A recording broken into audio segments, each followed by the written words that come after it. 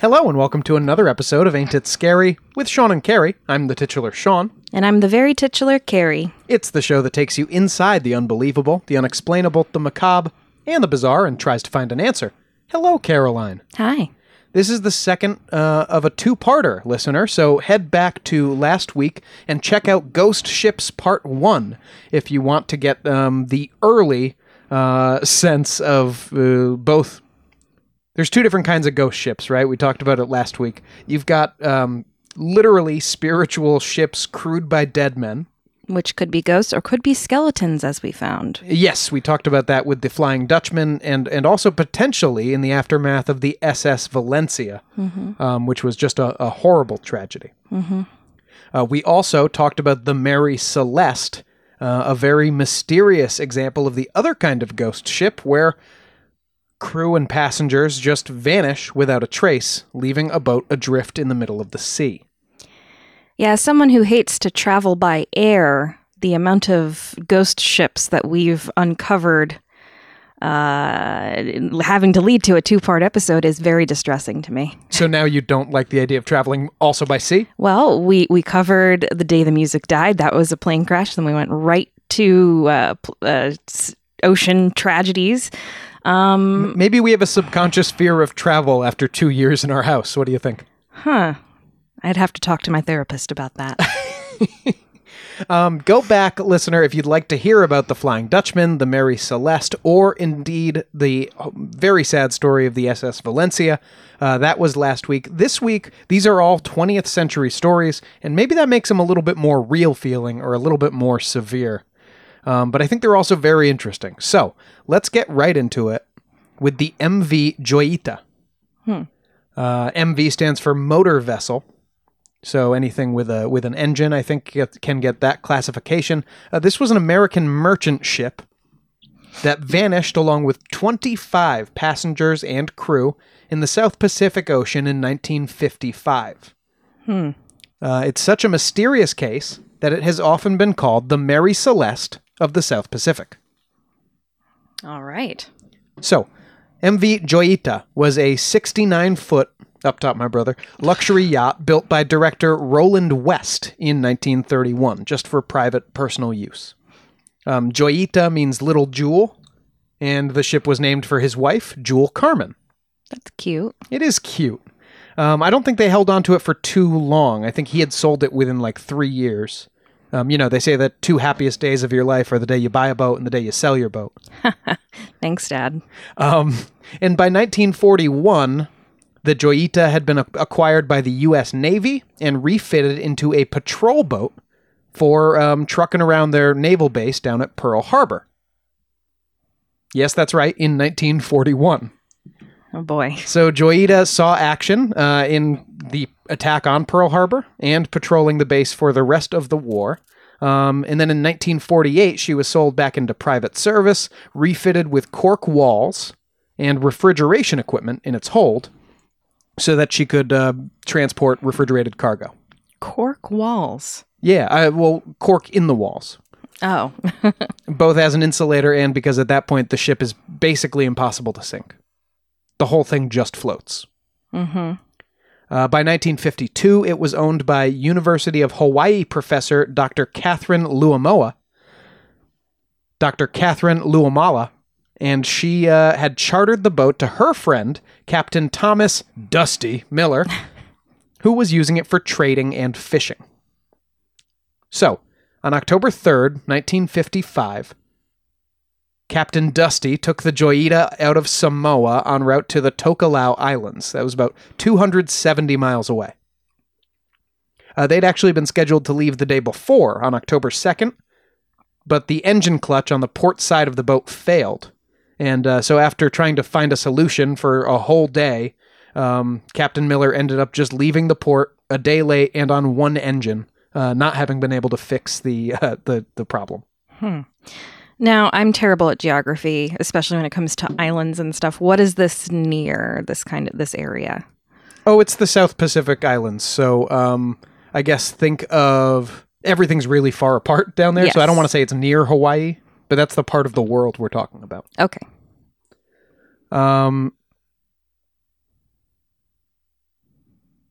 When the ship left Samoa, there were 16 crew and 9 passengers aboard, along with Captain Miller.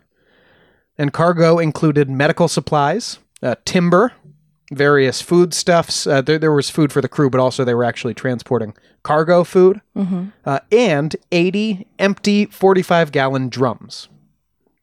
I'm not sure if they were bringing those to the islands to sell them, or if they were there just for buoyancy. But the point is, there were 80 empty drums, like oil drums, in the hold of the boat. Well, at least we know it's not filled with petroleum or whatever, like the other boat that could have blown up because of that or something. That was denatured alcohol aboard the Mary Celeste. Well, same thing. Yeah, exactly. Nothing explosive, nothing too flammable here. And again, you're on an unsinkable boat. Yeah, that usually goes great. So even on one engine, this should have been... Dusty figured he could make it. On October 6th, the Joyita was reported a day late from the port where she was supposed to have arrived, but no distress call had ever been received. The search and rescue mission from October 6th to October 12th covered nearly 100,000 square miles of ocean. Wow. Because when you get lost at sea, no one knows where you are. Well, it's like the MH370. Oh, the Malaysian plane. Plane, yeah. We will do an episode on that, I'm sure. We will. It's a crazy story.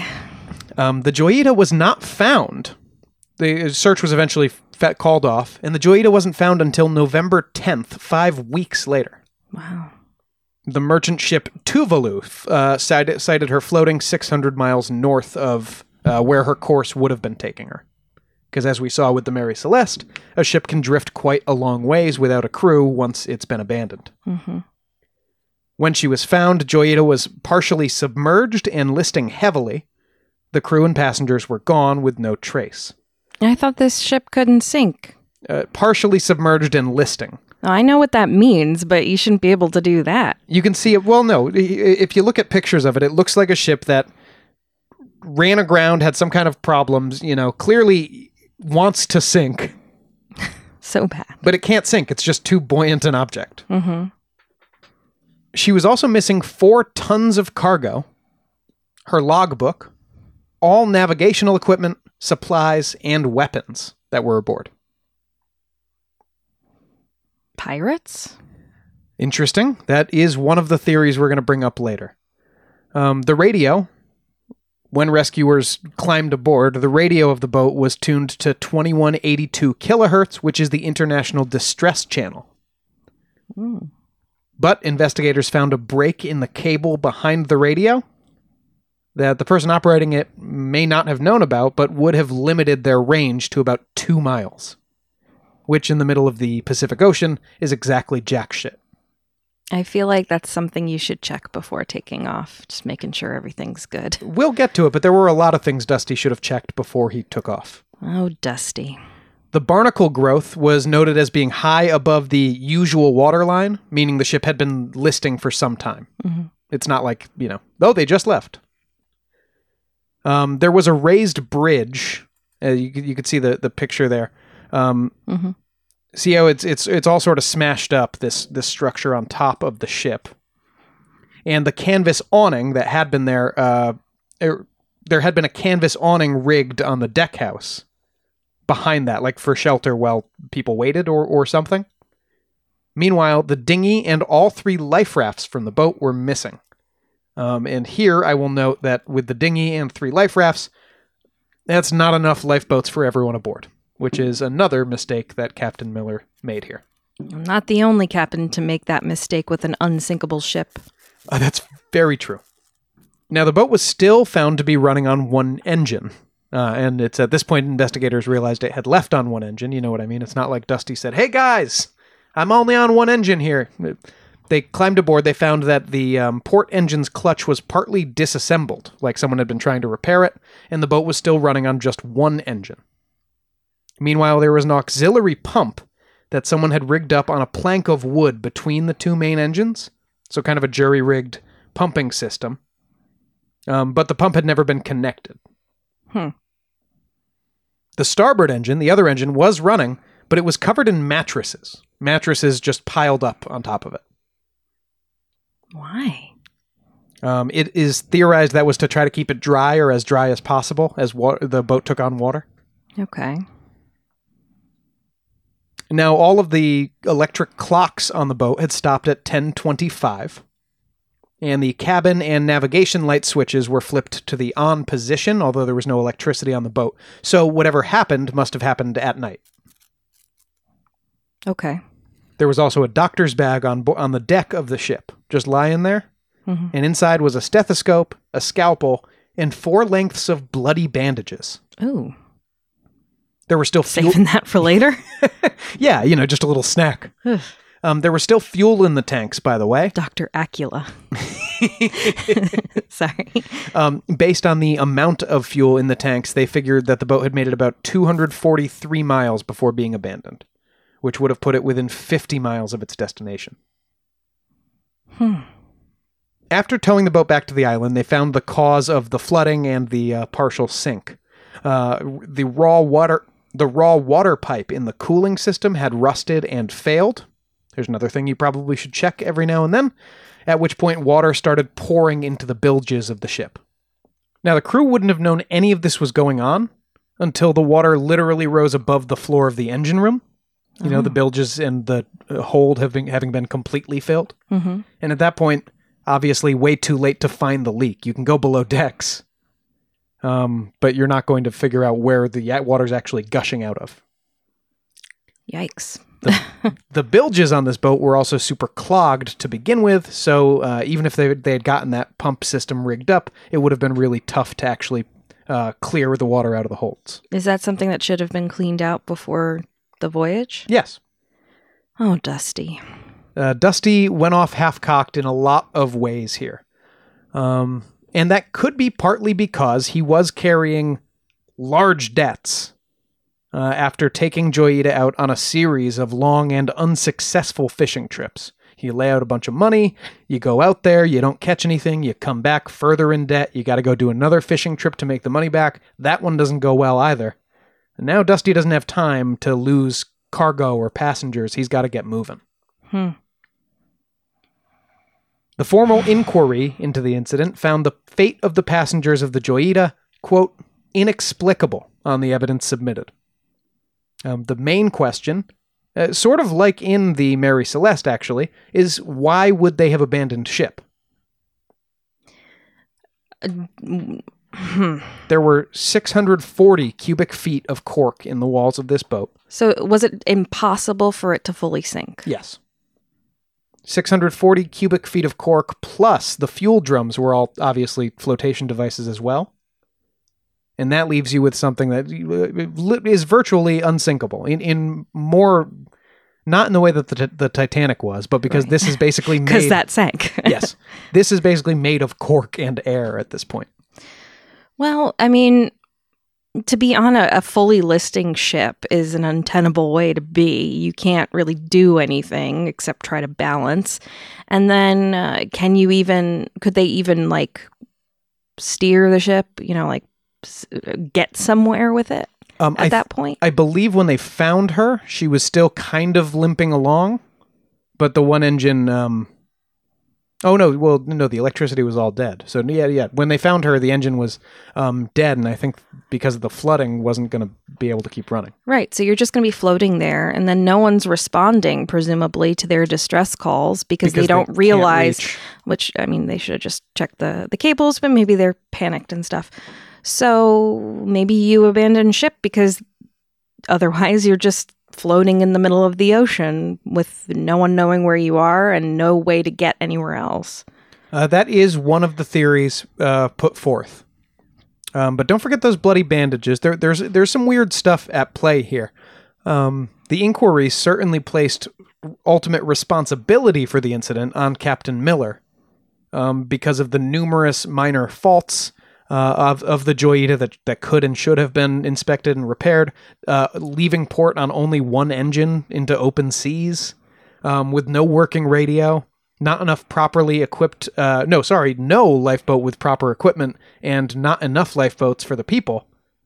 Oh, and Joyita's passenger license had expired several months before. The bandages don't really make it obvious that it was foul play to me. I mean, it could be, right? But they do make it obvious that someone was injured, though. Right, but maybe it's a crew person that goes below deck to try and figure out what's going on, slips, cuts themselves on some rusty shit, which obviously was down there. I mean, that could have easily been it, especially if there wasn't any other signs of foul play, like blood spattered somewhere or whatever. So here's the problem with just deciding to leave the boat because the boat's stuck. Like we talked about last week with the Mary Celeste, you're going to have a better shot in a bigger boat.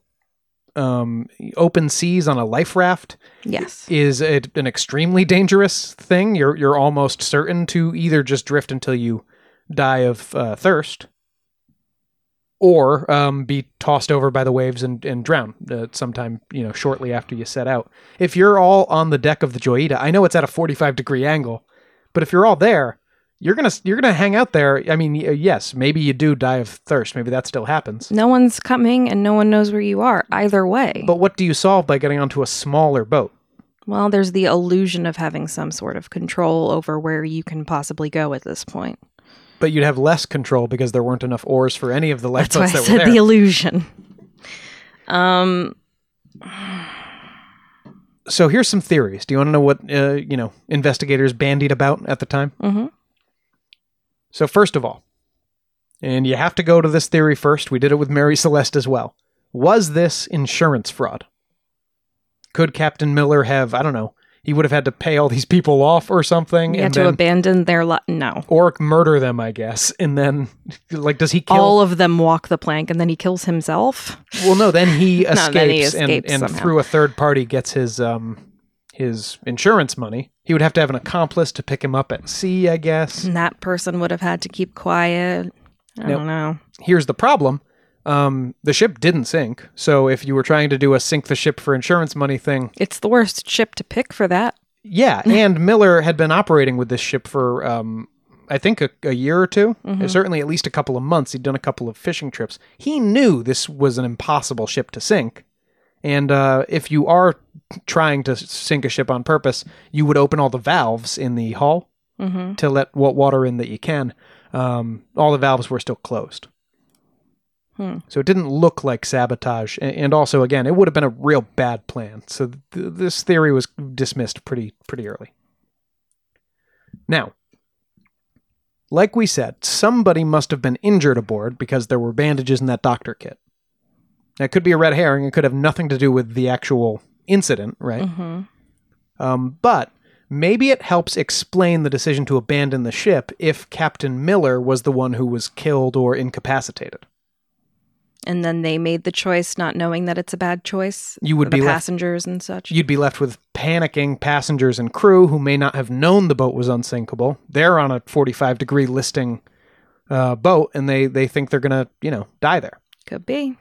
Now, there was a first mate on the board who was also very experienced and probably would have known not to abandon this ship as well. His name was Chuck Simpson. Mm-hmm. So it's kind of hard to imagine both men being incapacitated just by chance or falling overboard or something. But if they did, the rest of the people aboard might have gone into the full dumb panic thing. And it is maybe worth noting that Miller and the American first mate on the voyage, Chuck Simpson, hated each other. Like everyone knew they hated each other.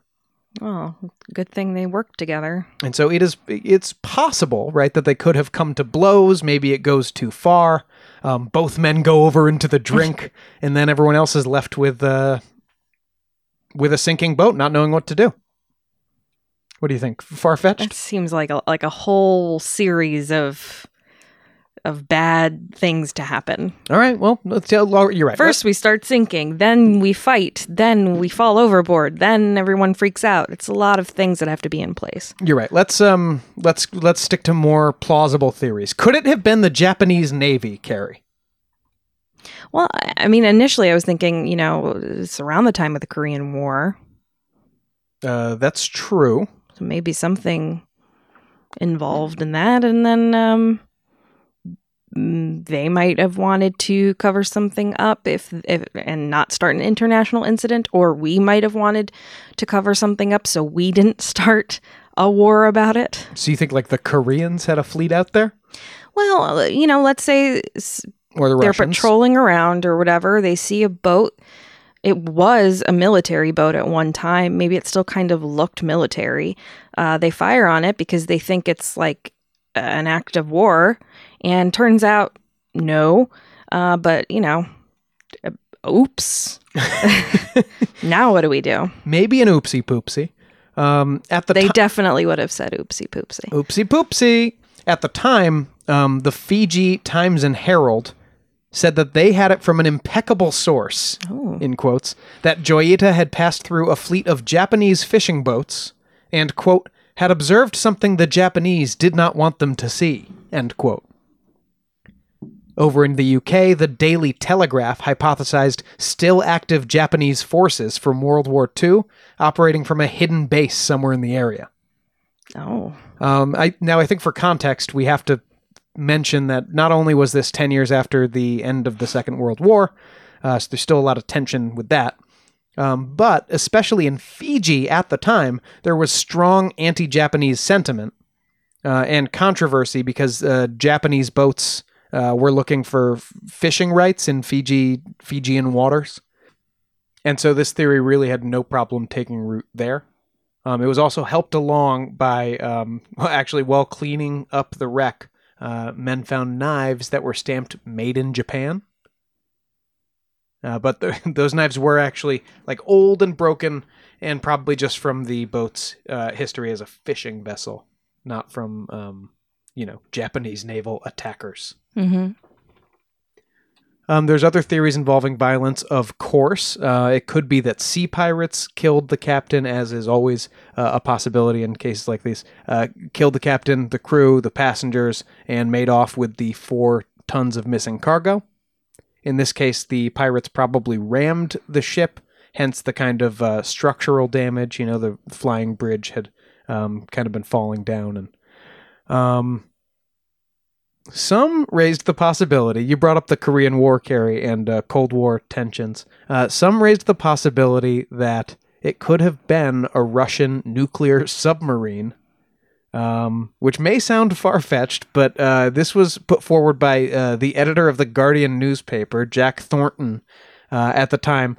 In 1956, he said, "Now, this is not some crackpot theory I dreamed up. I firmly believe the Joyita came upon the Russian submarine unexpectedly in the night. The Russians rammed the Joyita and murdered the 25 passengers and crew members. They purposely left the Joyita afloat to damage American-Japanese relations. The Russians correctly guessed that the Japs would be blamed." Oh, boy. Yes, excuse his 1956 racism. It sounds like... Well, in a second here, it sounds like he's a veteran. "I discount the Jap murder theory completely. If the Japs were responsible, there was no reason to leave the Joyita afloat. My experience of the Jap has shown he is a very thorough gentleman indeed." It's a weird compliment. Yeah, really. I had to, hopefully that wasn't too. I had to read that. It was silly. It's also possible that a mutiny aboard could have led to the abandonment. British author Viscount Robert Maugham. Viscount Robin. Whatever you say. Viscount Robin Maugham later owned the Joyita, and sort of as a hobby, I guess, he spent years researching the disappearance, culminating in the book The Joyita Mystery in 1962, where he put down all his findings and his theories.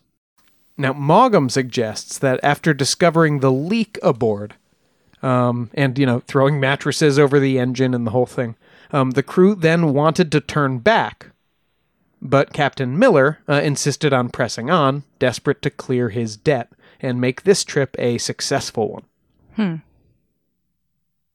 In the struggle, Miller and possibly Simpson as well would have been injured, and the remaining crew panicked and made the call to abandon the ship and make for a nearby reef or island. Obviously, if this is what happened, then they didn't make it. Yeah, obviously.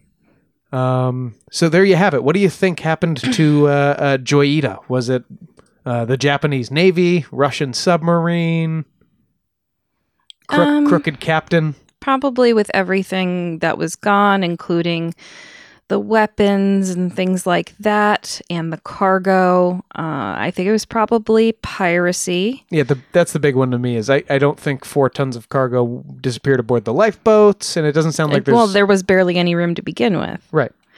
Yeah, it was probably piracy, and they either, had everyone jump into the ocean and let the lifeboats go as kind of a deterrent, a red herring, if you will, or they let everyone go in lifeboats knowing that they probably wouldn't be found, and they weren't.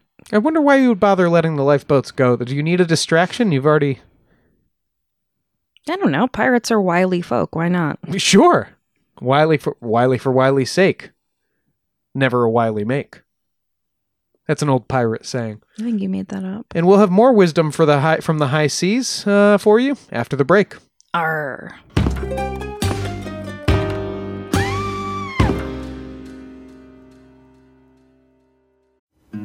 Something is creeping in. Don't follow it down. Let me introduce you to Barry Clew, an authorised financial advisor from New Zealand and a very special kind of stain on humanity.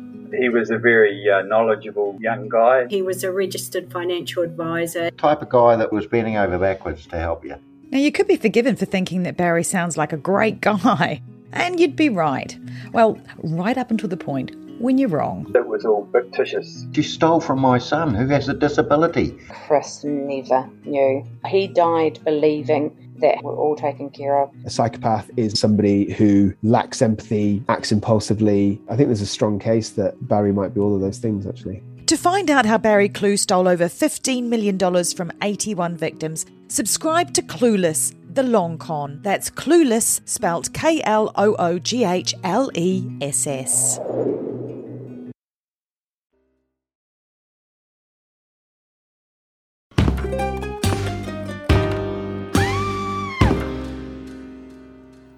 Welcome back.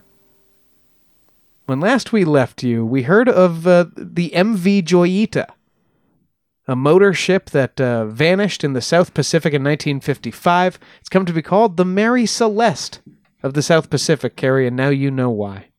One of the other most talked about, most known, I hesitate to say most popular, ghost ship stories, where captain, crew, and passengers vanished on the high seas, is that of the Carol A. Deering. And this is actually one that has some paranormal connections. Oh, good. So it might play into our wheelhouse in that way.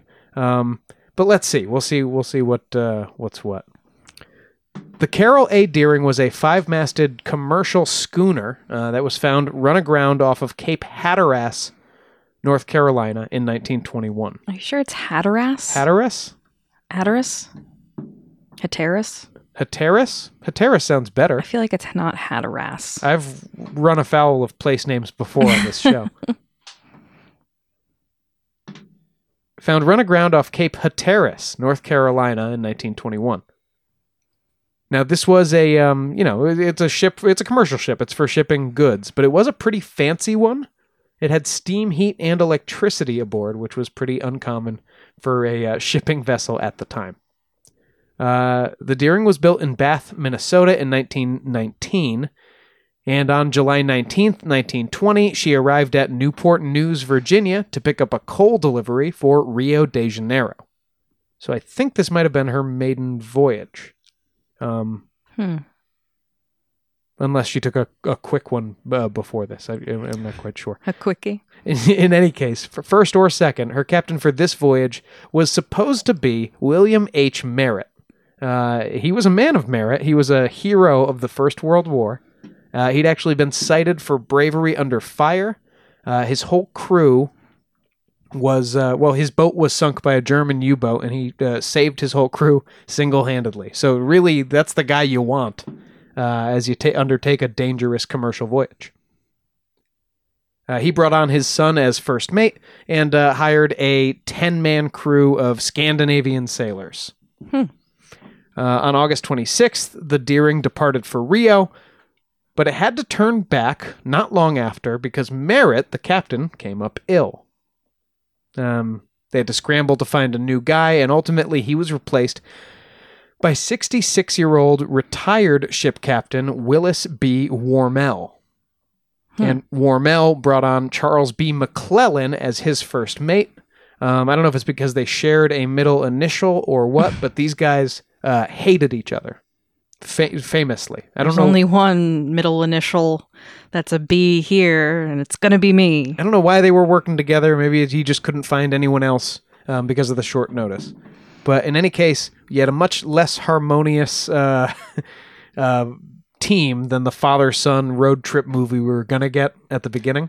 Well, it seems like we're 2 for 2 with first mates and captains that hate each other. So maybe that's a sign of tragedy to come, and you shouldn't get on a ship where it seems like that's the situation. Oh, maybe nothing tragic will happen. We don't know. It's literally, you just called it a ghost ship. That's not fun times.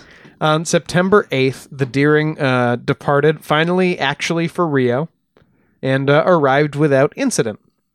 Now, while in Brazil, they unloaded their cargo of coal and picked up some Brazilian corn and spent about 3 months on shore, it looks like. Also while there, Captain Warmell complained to another ship captain, a Mr. Gooden, about basically every member of his crew, apparently, except for the engineer, Herbert Bates, who he said was a good man. It seems like a long time to spend on land. Like, even if you're refueling or, not refuel, but you know what I mean, like restocking everything. 3 months is a long time. Maybe ships need like a lot of work after a voyage like that and to prepare them. Maybe. I don't know. Like maybe there's a lot of repairs to be made or something like that. Or maybe, yeah, I don't know. It seems like a long time, but they didn't leave until December.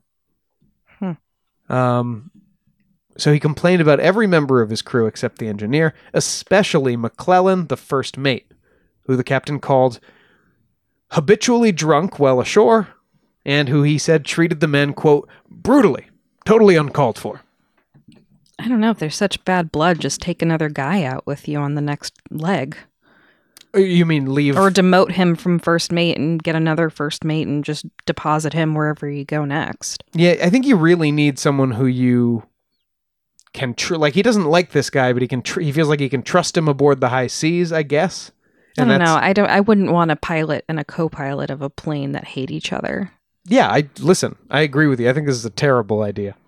But they were still together when the Deering departed Rio for Barbados on December 2nd. Now, while in Barbados, McClellan got to drinking at a place called the Continental Cafe, and one night he drunkenly complained to a Captain Hugh Norton that he couldn't discipline the crew without Warmell interfering. So he's not letting me beat him hard enough. Mm-hmm. He also said that he had to do all the navigating because Warmell was blind. Great. Norton and 2 of his crew say they also heard McClellan say, "I'll get that captain before we get to Norfolk. I will." Okay. While they were drinking at the cafe. So he'd also, according to Warmell, he had bellowed at the captain, "I'll kill you before it's over, old man," just before they'd arrived in Barbados. Sounds like a good relationship. Yeah, absolutely. This is going very well. Before they left Barbados, McClellan ended up being arrested for drunken disorderly. Okay, so he was a drunk. Yeah, fully. And not a happy one. And he rotted in a jail cell for a while, a couple of weeks it sounds like, until Warmell eventually forgave him or decided he couldn't get out of the country and back to America without him. And on January 9th, Warmell bailed McClellan out of jail, and the Deering set sail for Chesapeake Bay. Mm-hmm. Now, the next sighting of the Carroll A. Deering was on January 28th by a lightship from Cape Lookout off North Carolina. What's a lightship?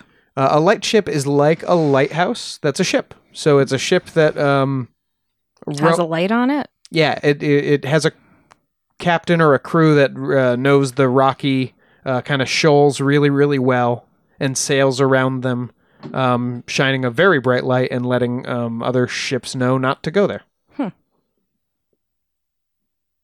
And also kind of, checking in so you know what the ship traffic is like. Mm-hmm. So, to that end, the lightship hailed the Deering. And the captain, whose name was Jacobson, said from the Deering's deck, a tall, thin man with reddish hair and a foreign accent called out to him through a megaphone that the vessel had lost its anchors in a storm off of Cape Fear, and could you please notify the Deering Company? So probably one of the Scandinavian guys? Vessel's owner. Yeah, that seems like one of the sailors. Mm-hmm. Now, the Captain Jacobson didn't have a working radio, but he did take a note so he could pass it along to kind of the next ship. The only weird that he did say that the crew, the sailors, appeared to be, quote, milling around on the quarterdeck. And the quarterdeck is the part of the ship behind the ship's wheel.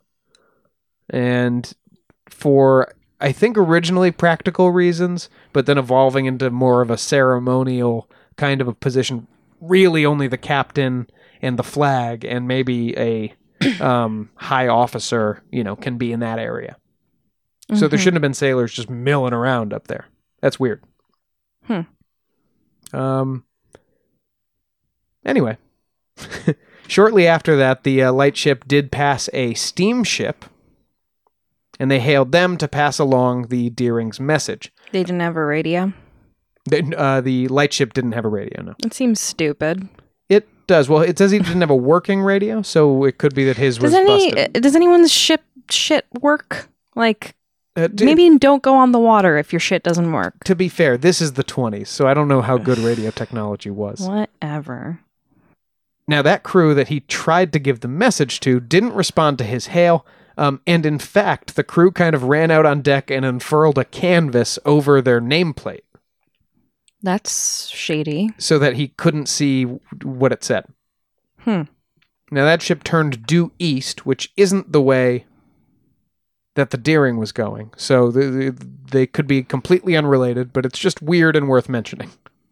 Sketchy ship. Okay, but he did eventually get this message out, because obviously this ship wasn't going to send it out. Yes, the next ship he saw. But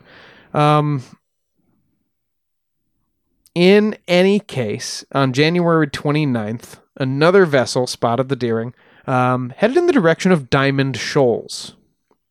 The Diamond Shoals extend out from Cape Hatteras, and they're a notorious site for shipwrecks. They're actually also called the Graveyard of the Atlantic. Yikes. Yeah, because of how many ships have met their end there.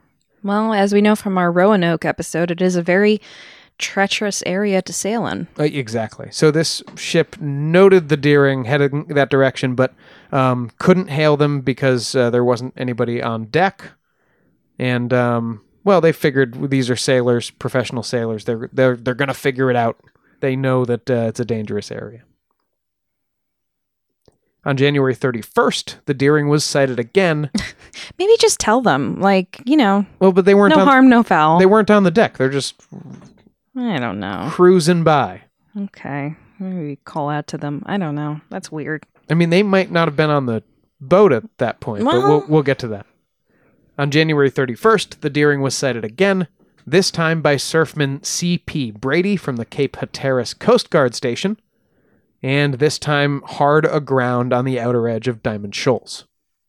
Oh. Rescue ships started operations immediately, but were actually unable to get close for several days due to bad weather, similar to what we saw with the Valencia last week. On February 4th, after watching the schooner battered by the surf for a few days, the weather finally cleared enough to get close. The ship was clearly abandoned at this point. Now, the Deering's steering equipment had been damaged. Specifically, the ship's wheel was shattered. The binnacle, which is the post kind of that you house a ship compass on, was crushed, and the rudder had been disengaged. When you see rudder disengaged, that doesn't sound like damage from hitting the reef or whatever, and I don't see how the wheel would get shattered unless it was on purpose, right? Yeah, and we definitely know it happened after the lightship saw them Yes, because that guy would have noticed probably. Them milling around. Yeah. Right. So you think this was kind of a purposeful thing? Yeah, I don't know by who, but that's what that sounds like to me. Mm-hmm. The log and navigation equipment were missing, and so were the crew's personal effects, as well as both lifeboats. Mm. There was food being prepared in the galley when the ship was abandoned. Were there oars on the lifeboats? Yeah, I think the lifeboats were oared, yeah. Okay, that's interesting. They tried to salvage the boat both as a whole, get it to the mainland, and take pieces of it away. And ultimately, it had to be destroyed with dynamite on March 4th because there was just nothing else to do with it. Salvage was impossible because the waters are just that dangerous out there. And the wooden timbers from the wreck after it was dynamited would make their way over to Hatteras Island, and the residents there would use them to build their homes in later years. Well, that's very cool. I mean, surefire way to get a haunted house, but still very cool. You're right. Ooh, I wonder if there's any good Hatteras hauntings. I'm sure there are. We got to look into that. Mm-hmm. Look out for a possible mini-sode. So that's about... one more thing. About a month after the dynamiting, on April 11th, 1921, a fisherman named Christopher Columbus Gray. Oh boy. Well, you'd have to be a fisherman, huh? Well, I assume he had like an anchor tattooed on one arm. Well, you'd have to, wouldn't you? Spent a lot of time looking out over the horizon. What would you say if I told you that he found a message in a bottle? I would say he'd be living my dream as a beachcomber. Buxton Beach, North Carolina. Have you ever even heard of someone finding a message in a bottle in real life? I absolutely have, yeah. Oh. No one that I know, but I'm in certain beachcombing communities, and it happens once in a blue moon. Well, this guy, Christopher Columbus Gray, said that he found a message in a bottle that said, quote, "Deering captured by oil-burning boat something like chaser. Taking off everything, handcuffing crew. Crew hiding all over ship, no chance to make escape. Finder, please notify headquarters Deering." Wow. Now, Captain Warmel's widow identified the handwriting of the message as Bates, the ship's engineer. And that Warmel actually liked. The guy he liked, yes. And the bottle, they confirmed, is being made in Brazil. Wow. So, I mean, this is pretty good. But handwriting experts basically immediately concluded the message was a forgery. Oh, man. And federal agents arrested Christopher Columbus Gray. Arrested him? Yep, and he basically immediately admitted that the whole thing was a hoax. Oh, come on, Chris. He was hoping that the publicity... This is weird. He was hoping the publicity from the message in the bottle would help him get a job at the Hatteras Lighthouse. Huh. He wanted to be a lighthouse keeper.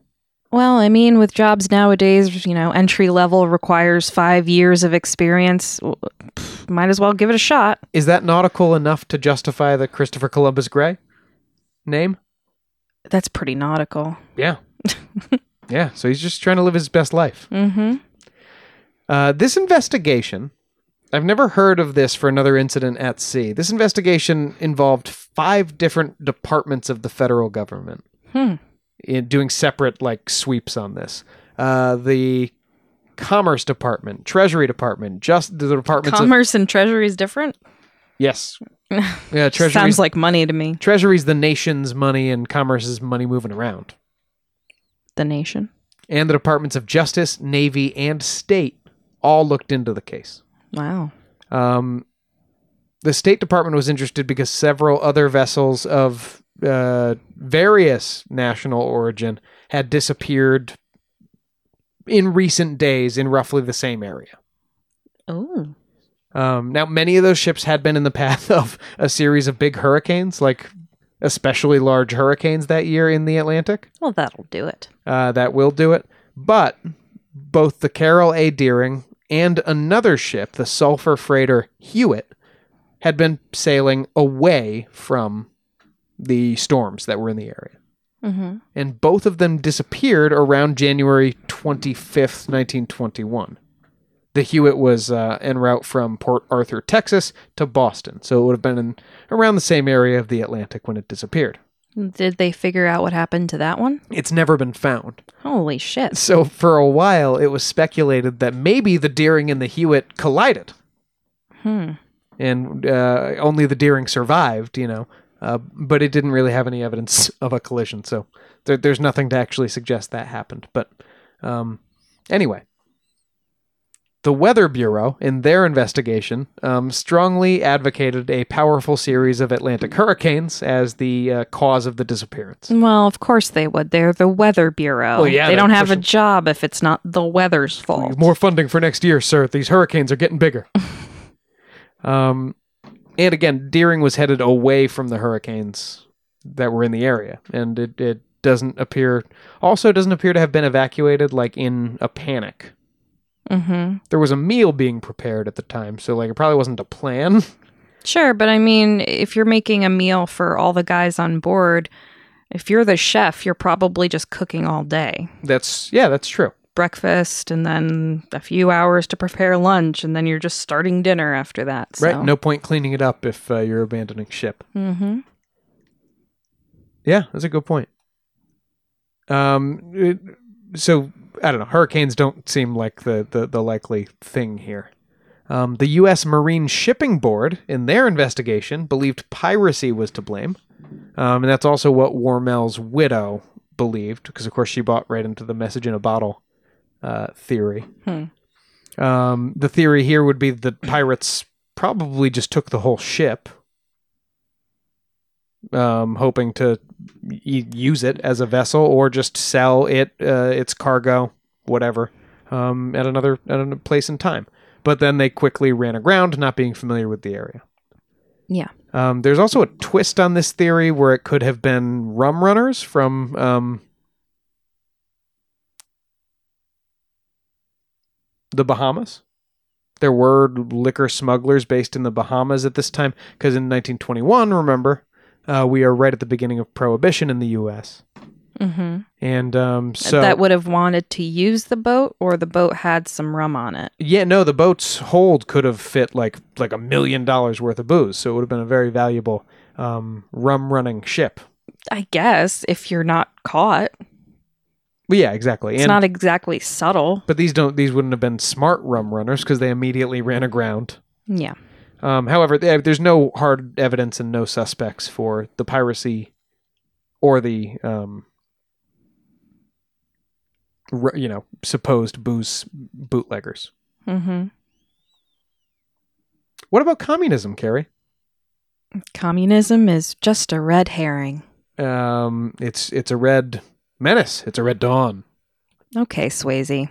Also in 1921, an NYPD raid on the HQ of the, quote, United Russian Workers' Party, which was a communist organization in New York at the time. You don't say. Allegedly, the raid turned up papers that called on the group's members to seize American ships and sail them to the USSR.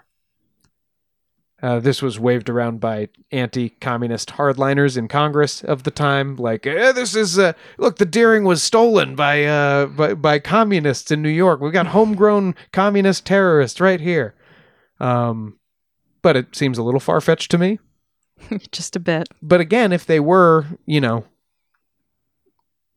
just some kind of leftist doofists, wannabe terrorists stealing a ship, it makes sense they would immediately run aground, I guess. But where did everyone go then? Did they kill them? Yes. What happened to the lifeboats? Great question. Probably the communists got into the lifeboats after they ran aground on the reef.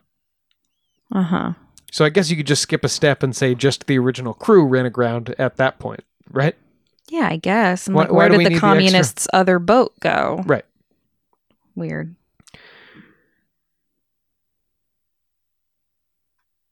Now, as far as violence goes, there's also always the possibility, as we've mentioned, of mutiny. And relationships aboard this boat were obviously especially strained. Seemed like a toxic environment.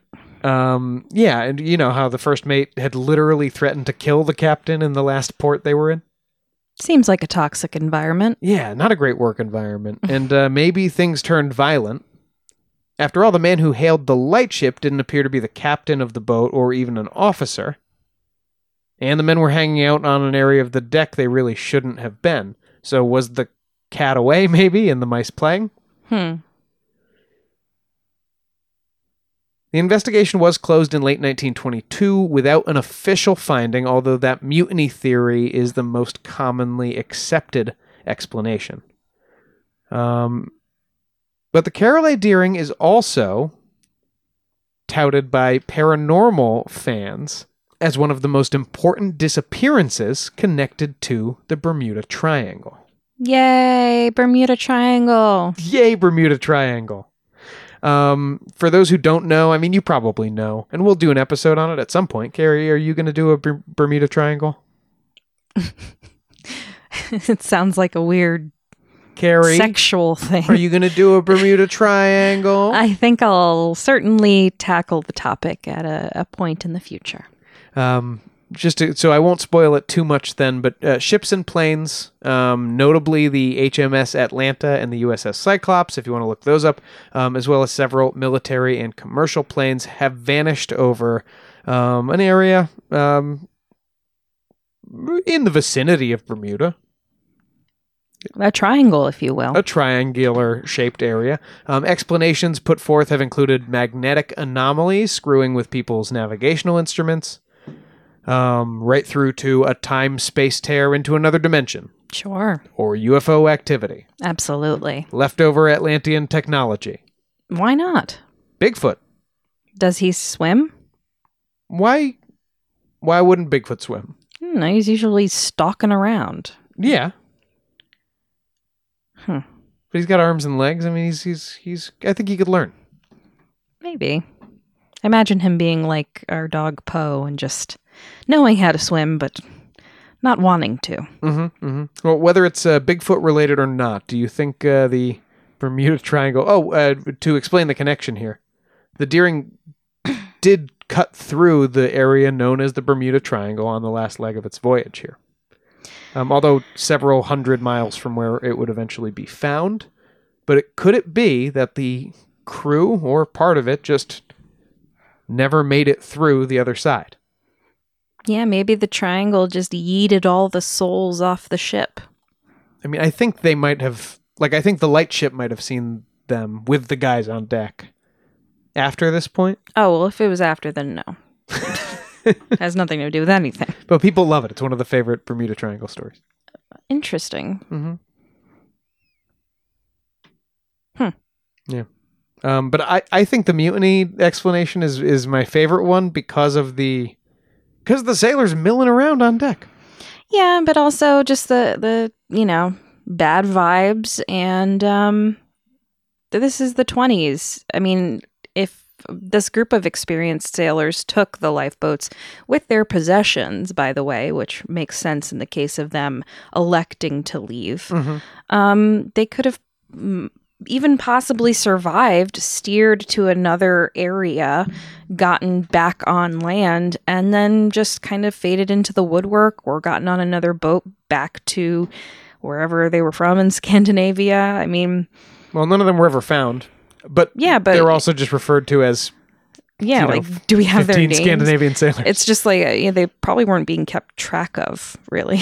So they could have easily just gotten on land and gotten themselves to another place, and no one was ever the wiser. So, or they could have not gotten to land and drowned. But I think the mutiny angle is the most likely. I think the real question is if the captain was killed or something like that before this, or if they just left him to rot on the boat, destroyed the steering wheel so he couldn't move anywhere, and just said, "Sayonara, sucker," and peaced out. And then why? To what end? I don't know, torturing him, being shitty to him. I think it's likely that he probably was already dead if this was the case, but I still don't understand why you would destroy the wheel then. Do you think the sailors killed first mate and the captain? Do you think the first mate led the sailors against the captain? That's completely open. It could go either way, probably. Or the captain could have killed the first mate out of just being pissed off, and then everyone revolted on the captain. It could have gone anyway. Oh, I could see the first mate killing the captain, because he did say he was going to. And then the first mate had been really cruel to the sailors. That too. Maybe they didn't want to, go with him. So then they could have gone anyway. Double mutiny. Double mutiny. All right. Well, I don't think we can end on a higher note than double mutiny. Double mutiny. We'll be back to say goodbye in a minute, but first, one more little word from our sponsors. We'll see you after the break. Double mutiny.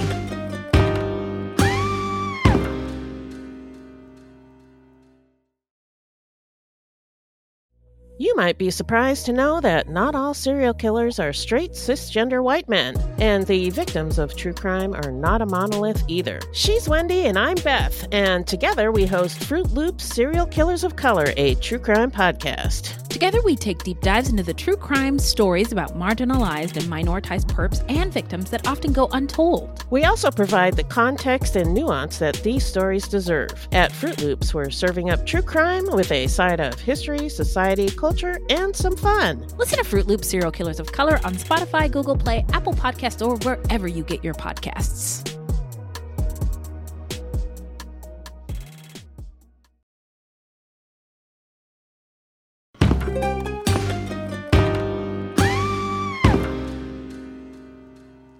No news this week. I think we all kind of know what's going on in the world right now. Everything is pretty crazy, pretty scary, pretty stressful. And we just wanted to send our support and our love and all the good vibes possible to our friends in Ukraine. There's not much else we can do except try and support. And, everyone over there has been so incredibly brave and courageous. And, we just want you to know that our support is with you. We hear you. And I'm not talking just as the podcast, because who gives a shit what we say. But, as American people, I hope things get better soon. Yeah, I've talked to a lot of people from Ukraine over the last week or so, and so many of them are, literally every day not sure whether people they know and love at home are safe or not, because they're taking up arms in defense of their cities, or because they're just, trying to get to borders. So, yeah, it's scary stuff to be happening in the 21st century. Yeah, and we're thinking of you, and I don't want to go all thoughts and prayers on this, but I'm not sure what else to do. So that's all we can do right now, I guess. Well, it's all we can do. Well, this is me and you now. Yeah, other people could maybe do a little bit more, but yeah. That's not for us to say. All right. Well, with that, that's it for our episode of Ain't It Scary with Sean and Carrie. Like us on Facebook and follow us on Twitter and Instagram at Ain't It Scary, and check out our website at ain'titscary.com. You can support the show by supporting our sponsors and becoming a patron at www.patreon.com/ain'titscary. And please subscribe to the show and throw us a 5-star review on Apple Podcasts and also now on Spotify. We'll be forever grateful. Yes, and come join us on Patreon. Special thanks to our beloved top-tier patrons, Nate Curtis, Sean O'Donnell, Jared Chamberlain, Maria Ferrante, Robin McCabe, Comfy Mike, Alex Nakutis, Ryan Regan, and Christy Atchison. Thank you guys. We love you very much. And over on Patreon this week, check it out. There was one story that I couldn't quite squeeze in, and I'm going to tell Caroline about in a second here, and you'll only get to hear that part of our conversation over on Patreon. So come join us and hear about Donald Crowhurst and the Tenmouth Electron, because that is a ghost story that I do find genuinely haunting. Not a ghost story, a ghost ship story that I do find genuinely haunting. Yeah, if it was a ghost story, you wouldn't give a shit. See you next Thursday. Show created by Sean and Carrie McCabe. Music by Kyle Ryan. You can find Kyle at his YouTube channel, Music is a Verb. This has been a production of Long Boy Media. One of Scotland's most notorious unsolved murders. To think that someone could turn a cheese wire into a garrote and take someone's life. The level of violence, the uncertainty, and the randomness frightened people. She always thought the killer was going to come back after her. Society needs to find that killer. Who is the cheese wire killer? Listen to the full series now, wherever you get your podcasts.